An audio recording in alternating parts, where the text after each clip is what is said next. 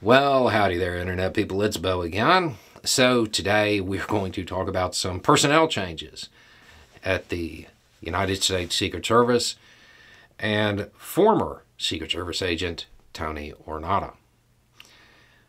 If you missed the news, his retirement has been announced. This is the Secret Service agent who went on to serve as Trump's deputy chief of staff for operations and then wound up going back to the Secret Service.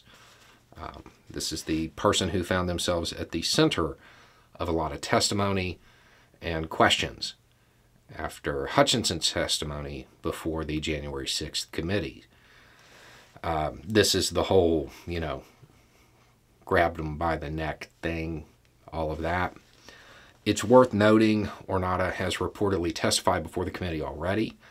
However, there's a lot of speculation suggesting that they may want him to come back and answer some other questions.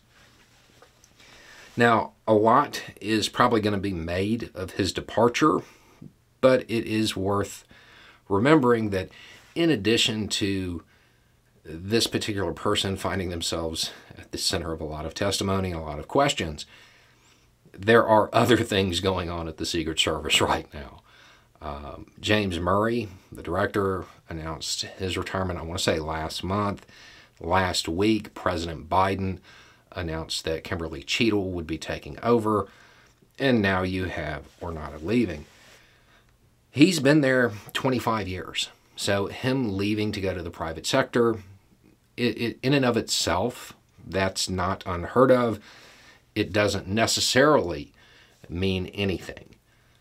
However, the speculation is definitely going to be there, and there are going to be a lot of people who kind of are going to breathe a sigh of relief over this, because part of the responsibilities that he had after he came back to the Secret Service after leaving Trump,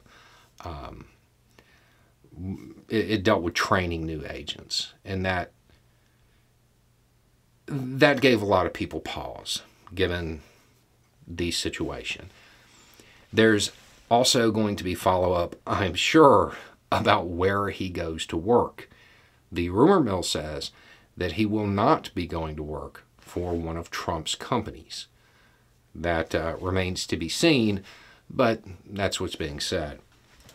There's also going to be a lot of talk about whether or not it's going to be harder to get him to come back before the committee if they do, in fact, want him to come back, because, well, now he's a private citizen rather than a federal employee. And that might change things slightly. So this is something that you're gonna see again. You will see this material again in the future as things play out when the committee returns, almost certainly. So this timeline, this information, just kind of file it away. Anyway, it's just a thought. Y'all have a good day.